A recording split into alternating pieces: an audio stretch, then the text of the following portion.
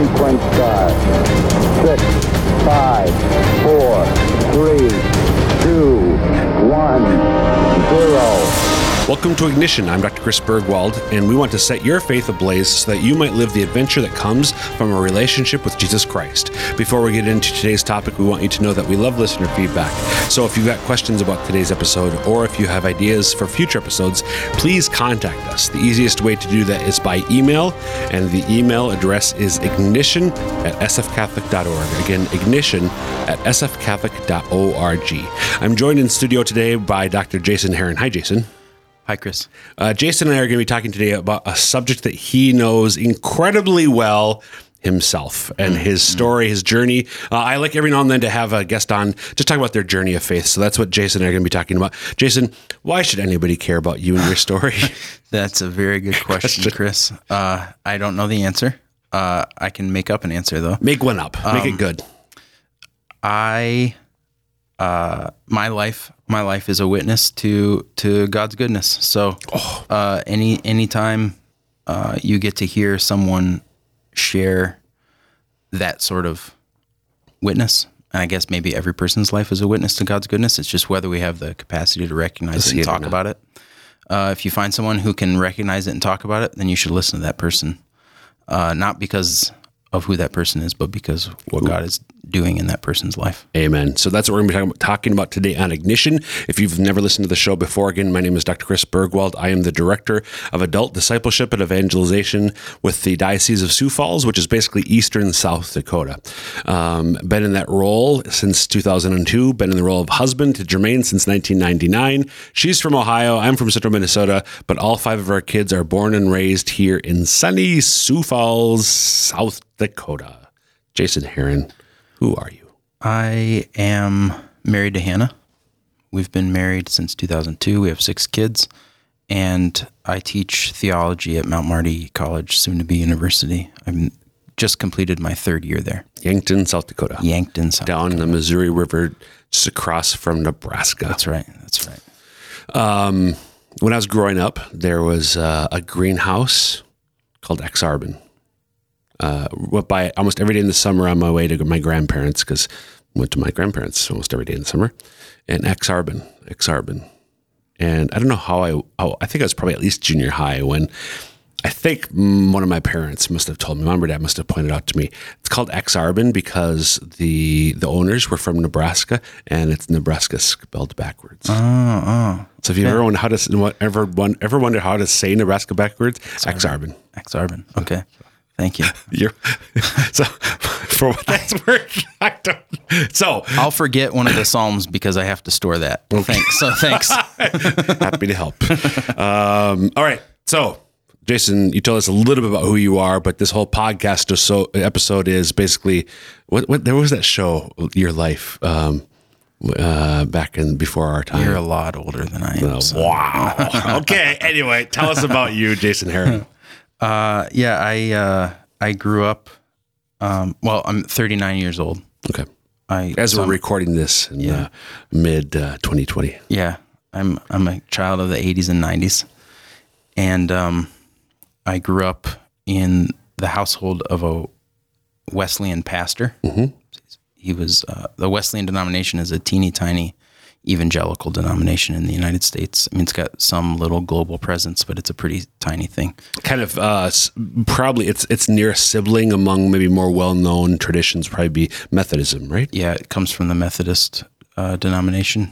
It's very similar to Nazarene churches and Free Methodist churches.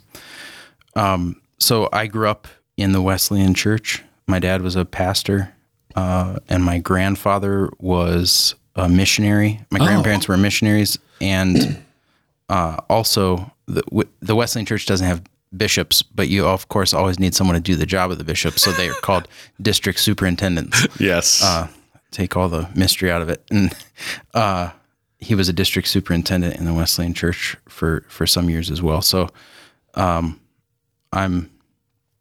a church boy. I'm a pastor's kid. I'm a missionary. PK. Yeah, I'm a PK. Weird people. PKs are weird people. So I grew up with the knowledge of Christianity, the reality of Jesus, like saturating my daily life. So that's the greatest gift that the people who formed me, that they've given me. Jesus has always been real to me. Not just as a historical person, but as like a person that I encounter in my life. How'd that happen? I mean, I know part of it, because part of this answer, well, it's grace. It's the grace of God. But what did your parents do? Because I know, speaking for myself, I think now for you as a parent of your 6 kids, probably trying to, whatever mom and dad did, I want to try to do that as well. How did that happen on mom and dad's side, just in a couple of minutes, as far as you either were aware or became aware since then? Maybe they brought out the secret recipe, the instruction manual. Yeah. Jason, just follow these steps and you'll get you. Yeah. So some of it is, that's a real complicated issue. So it's all God's grace, but then it's partnering with my disposition and my parents' choices and their dispositions. Yeah. And that recipe turned me out. So how it worked. Like, so I guess specifically, what are some of the practices that the Heron House embodied? Right. So we were encouraged to read scripture regularly. My parents modeled that for us, then encouraged us to do it. And then we also did it as a family. So my parents were really models of moderation in a lot of ways. They would, of course, encourage us to read scripture, but there was never anything like punishment if you didn't read scripture, nothing like that. And certainly no reward if you did. They didn't pay us to read scripture or something like that. So they were pretty moderate, and I think very wise in this regard. They lived lives of integrity. They were, to the extent that they were able to be, they were coherent people. Coherent meaning? Like all together. Like my dad was my dad in every scenario of his life. My mom was my mom in every scenario of her life. And so anything remotely like Two-Faced. Yeah. Where you see look at the nice Christian couple, but behind the scenes, they're something completely different. Right. They were who they are, not just were, they are who they are. Yeah. There's not a lot of duplicity. I mean, we all have some duplicity in us, but there wasn't much duplicity in my parents. Not much guile in this man and woman. And this is alive and well today. And the fact that I'm a very sarcastic person and they just can't, they can't keep up. They're not, there's no irony in my parents. Right, there's just none. Right. And so that makes joking with them an interesting task, but it also means that when I was growing up with them, what I saw was what you got, what was real. Yeah. Yeah. And so I saw some humans that I, of course, deeply respected, my own parents, who did not pretend with regard to anything in the faith. There was no pretense. And that I think so this is where my disposition comes in. So I'm like an INFJ, or I'm a melancholy phlegmatic, or I'm a 4 on the Enneagram. Like I'm obsessed with authenticity. Okay.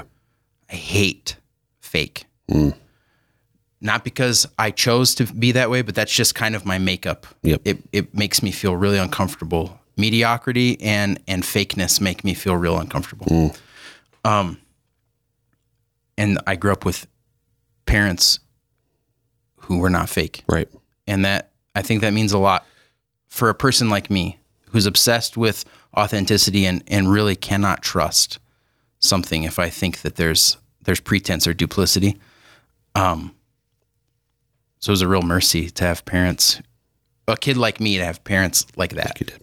So you encouraged, it was modeled for you in how to read to read scripture. What else did the Heron household do in terms of practices? We prayed together, prayed a lot. Did you pray on your own? I don't remember. That may sound like a weird thing to say. I mean, my parents, we would have we call them family devotions. We'd sit around and read scripture and pray together, or read some other book and pray together. And I'm sure that I prayed. I know my parents prayed with me before bed and before meals and that kind of thing. Right. And then later, when eventually your parents stop tucking you in, I don't remember if I prayed or not. Okay. So even in high school, you don't know recall whether or not. I don't know. What happened? My dad probably knows if I prayed or not, because my dad has this steel trap memory. All right. But he got all the memory for the rest of the family. Okay. I can't remember anything. Okay. So but that's not to say that somehow in high school I lost a sense that Jesus was a real person that I encountered. I did not. Okay. I did not. So it's always been there for you, just been maybe moments of quickly increasing depth, but just over time increasing depth. Yeah, I would say. Okay. Increasing depth in terms of my engagement with the person of Jesus Christ. Okay. Combine that with, I'm a person obsessed with authenticity. An increasing disillusionment with evangelicalism in America. Oh. So that's the other part of the story. I have these guileless, honest, Jesus-loving parents. Right. But we're in a culture that I can't be at home in. As soon as I could be disgruntled, I was disgruntled. I wasn't like a 7-year-old playing tag and complaining about American evangelicalism. Sure. But when it was possible for me to complain about American evangelicalism, I started complaining. You are listening to Ignition. I'm Dr. Chris Bergwald, your host, talking with the once disgruntled Jason Heron, Dr. Jason Heron, theology professor at Mount Marty University down in Yankton, South Dakota, about his journey of faith. So, summary, I'd say so far, you were raised in the Wesleyan tradition by your dad was a pastor. So we're a PK, pastor's kid. Jesus was always very real to you, prayed as a family. You were encouraged to read scripture. Authenticity is important to you. Your parents are people without guile. When you could, however, become disgruntled at the state of American evangelicalism, you did, which was, I'm guessing, not high school, or did it start in high school? It started in high school. It did. Yeah, I was... I'm by disposition, I'm not a conservative. I'm just not a conservative person. I don't mean that to. It shouldn't mean any more to our listeners than what I mean it to mean, which is I'm just not afraid of new things. I like surprises. I like unexpected connections. I like difference. I like to be challenged, and so it's not natural for me to close in to protect. The borders. Yep. To circle the wagons. Circle the wagons. Throw up the walls of the castle. Drawbridge? I don't know. Raise the drawbridge. Raise the drawbridge. There you go. So, but American evangelicalism, if its heyday was the 80s, maybe. Yeah, maybe. Yeah. By the 90s, you're already starting to see, okay, we got to circle the wagons. Right. Starting to see that. And I didn't fit in very well with that spirit. I'm too curious. I'm too curious. Okay. So this manifested itself. I can make this concrete. This manifested itself in music. Music is very important to me. Anyone who knows me knows that I'm listening to music constantly. I have very promiscuous tastes when it comes to music. I mean, any genre. I'll bring it all. I love it all. And I Isaiah Berlin says there's foxes and there's hedgehogs, people who scatter about and people who burrow down. I do both when it comes to music. Okay. And my evangelical culture would try to get me to listen to Christian music. Yeah. Especially contemporary Christian music. Yeah, CCM. Yep. And I would listen to that and I would say, this sucks. Because artistically... This is a gross shadow copy of something made by the culture that we're supposed to despise. Yeah. Outside of the circle of the wagons. Why are we copying that and doing such a terrible job if we believe that we have the most beautiful truth that's ever been given to humans? And this is what we come up with? A sad copy. And so I'm obsessed with authenticity. And this just seems so fake. Okay. Now, I'm only a high schooler. I don't understand, music is not everything. This is not like a reason to change your life necessarily. Right.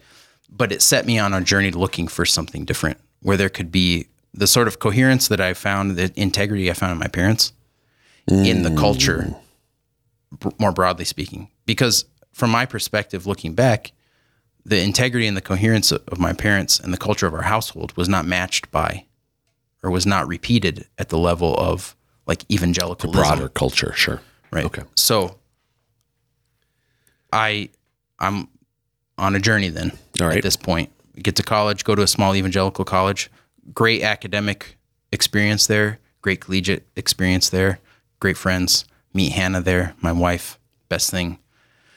Second to Jesus, best thing that ever happened to me, meeting Hannah. And so I'm profoundly grateful for that, but it just still is increasing the disillusionment. Partly because I arrived at that school and, like any college student, gravitated to like-minded friends and discovered, lo and behold, there's other disgruntled evangelicals, and we're all here together wondering why we're here. We all dislike the same things about being evangelical. We're all thankful for a lot of the same things about being evangelical, and now we don't know what to do. I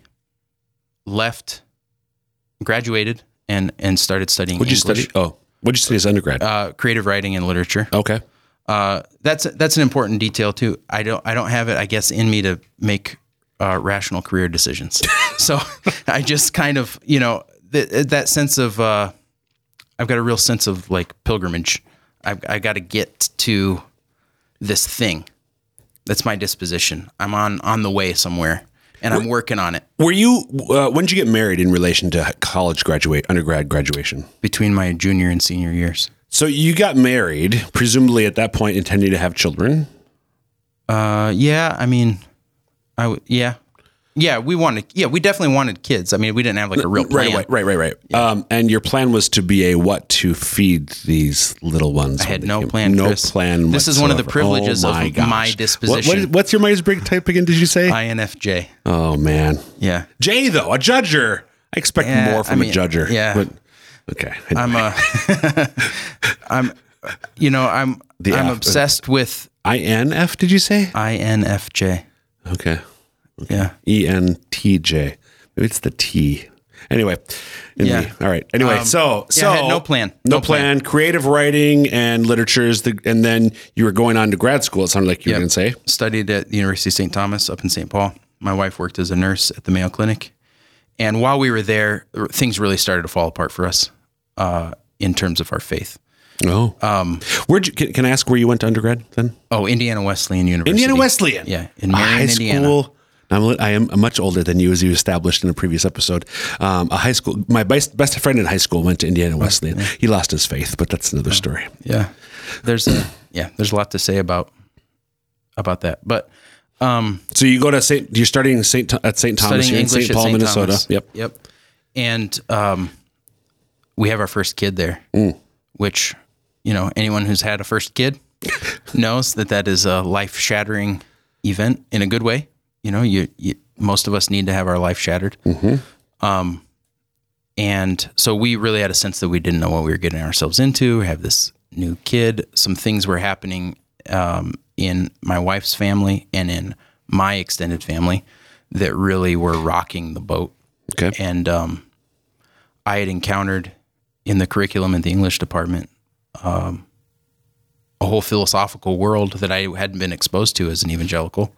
And I really wanted to know more about it, but I also recognized that world was in many ways detached from faith in Christ. And I thought my faith in Christ has to have something to do with all of this that I'm learning, but I don't know how to make that connection. So I decided to enroll in a Methodist seminary, not to become a pastor, but just to study theology. Okay. And it was at that Methodist seminary, Asbury Seminary down in Wilmore, Kentucky, that I started reading the Church Fathers. And what Church Fathers meaning? Your dad? Yeah. St. Augustine, St. Irenaeus, St. Athanasius, St. Gregory Nyssa, St. Gregory Nazianzus. So the great writers, and most of them saints of the first 6-7 centuries of Christian history. Right. I got immersed in church history. I took amazing classes with Dr. Lester Ruth, for whom I'll always be grateful. And he introduced me to the history of the sacraments and the liturgy. And if you're a kid looking for integrity and coherence, and you realize that there is a liturgical culture in which the baptism of a person in 2006 roughly resembles the baptism of a person in the year 300. Oh, authenticity, consistency. That's really striking. I'm finding a culture, a people, the church, that is, of course, riddled with sin and as fallible and messed up as the rest of us, but that has maintained a startling integrity over time and has a beautiful and coherent way of speaking to culture, that I was missing all of that in evangelicalism. And so while I was never like thinking, I don't know if I can believe in Jesus anymore, I never really thought that. I don't think. I definitely thought, I don't know what I need a church for. Like, what are all these Christians for? And in encountering the history of the church, especially the history of the liturgy and the sacraments, it became clear to me, I do need the church. In fact, the church is a gift to me, and I can become a part of that consciously, openly, with pride, with love and gratitude, and become just a grateful member of something larger than myself. And that's hard for an evangelical, I think, especially an American evangelical, Right. to wrap the mind around at first. So we've only got 5 minutes left, so I don't want to dwell too much time on this, but the seminary, what was the name of the seminary? Asbury Theological Seminary. What tradition is it? United Methodist. Okay. And Methodism and Wesleyanism, not liturgical traditions, are they, or are they? There's a lot of variation in the United Methodist Church. Of course, any group of Christians that gets together once a week is going to have some liturgy, Yep. even if it's just donuts and whatever. But there's some higher and some lower ends of liturgical practice in Methodism. So we'll talk about the rest some other time because I don't want. Sure. Okay, so you start reading the Church Fathers, and there is. I do need the church. In fact, it's a gift to me. Mm-hmm. Then, and I encountered Thomas Aquinas, and then more contemporary theology that really emphasizes the importance of the church, the reality of the church, the historical and the theological reality of the church, rather than, I grew up being trained to think of the church as essentially another like league that you could be a part of if you wanted to. Not because anyone thought to teach that, but that's just the way it was. Yep. I got that by osmosis. Yep. And a voluntary association. Yeah, voluntary association. So getting that out of my imagination. Yeah, as opposed to what? The reality of the church being not a voluntary association, but the mediator between me and my Lord. A necessary. Because mediator. The church is his body. Right. So for you as a member to be joined to the head, you need the rest of the body. Right. Okay. Right. So an essential part of the story of being a Christian. There's we tried to do Latin in the last episode, but I'm going to do some of this one. A tertium quid, a third thing. Many people experience at a certain level, the church is a third thing between me and Jesus in a negative way. I want to get this thing out of the way. I want to have the relationship with Jesus. But the reality here is, no, the church isn't a third thing in the way. It's the means, it's the mediator between me and him because it's his body. Right. So if we were to get rid of mediation, Yeah. we would also need to assume that we were worshiping a God that we do not find in Scripture, a different God from what we find in Scripture. This God works through created means, Right. and accommodates himself to us through those created means. So I definitely grew up with I want an unmediated, I was told to want that, an unmediated relationship to God, and to distrust mediation, which is a deeply anti-Jewish thing. Yep. Anti-biblical, frankly. Anti-biblical. And very troubling once I could recognize it. Yep. Mediation is beautiful. It is the method that God has chosen. It's I almost said adequated, but only you and I would use that word. It's accommodated to us, assimilated to us, our needs. Right. And so the church is essential to my relationship to Christ, because it's the means by which he has chosen to encounter me and to love me. And it took me a long time to arrive at that. But when I started to see it, I could recognize how it addressed a lot of the questions and the concerns that had been percolating for me for a long time since, high school. Because what were your parents who raised you in the faith, as we described earlier, but mediators of that faith? Right. Mediation is everywhere. Yeah. The idea that you would be afraid of mediation is troubling. So in the minute we have left, how'd you become Catholic? And I was sitting on the back porch with my friend, and I looked over him and I said, "Do you think we should become Catholic?" And he shrugged his shoulders and said, "Yeah, probably." And then we talked to our wives, and then at Easter Vigil 2009, our two families came into the church together at St. Luke's Parish in Nicholasville, Kentucky. It was amazing. And you would go on to earn a doctorate in theology. We're going to have to have a part 2 to your story, Jason, because I'm getting older. There's more content. I trust there's more after your entrance into the Catholic Church. I haven't been doing much since. Yeah. Okay, so, but just I frankly, well, we might not have a part 2. I'll have you back whether you do part 2 or not.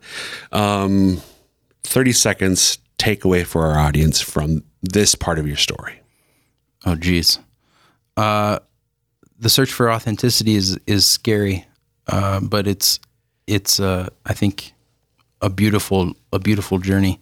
Maybe I'm only saying that because my disposition is obsessed with authenticity, though. This is my tendency to undercut myself when people ask me to give a takeaway. There we go. Yeah. I think it's beautiful. Thank you for being on. We'll have you back. Thanks. All right. And today that will wrap up this episode of Ignition. Again, you can email us ignition@sfcatholic.org, ignition@sfcatholic.org with any thoughts, questions, or ideas for future episodes. And until next time, dear listeners, may Almighty God bless you, the Father, the Son, and the Holy Spirit. Amen.